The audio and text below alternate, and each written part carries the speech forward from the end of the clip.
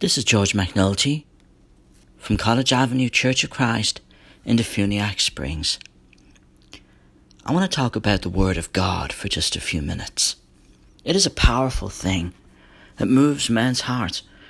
In Hebrews chapter 4 and verse 12, the Bible tells us, "For the Word of God is quick and powerful and sharper than any two-edged sword, piercing even to the dividing asunder of soul and spirit, and of the joints and marrow, and is a discerner of the thoughts and intents of the heart."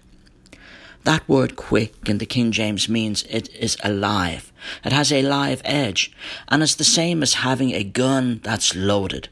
This is a powerful book, and it cuts straight into the heart of the soul, condemning sin, making us aware of what is wrong in the sight of God, making us aware that all have sinned and fallen short of the glory of God, Romans 3:23.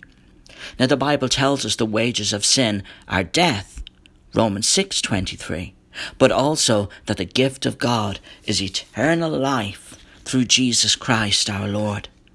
What a wonderful peace we have when we follow God's word, when we follow His ways in our lives.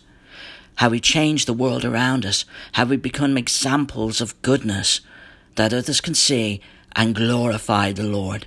You see, it's all about Him. It's all about His love for us. It's all about us growing in Christ. And one day we will get to be with our Lord for all eternity.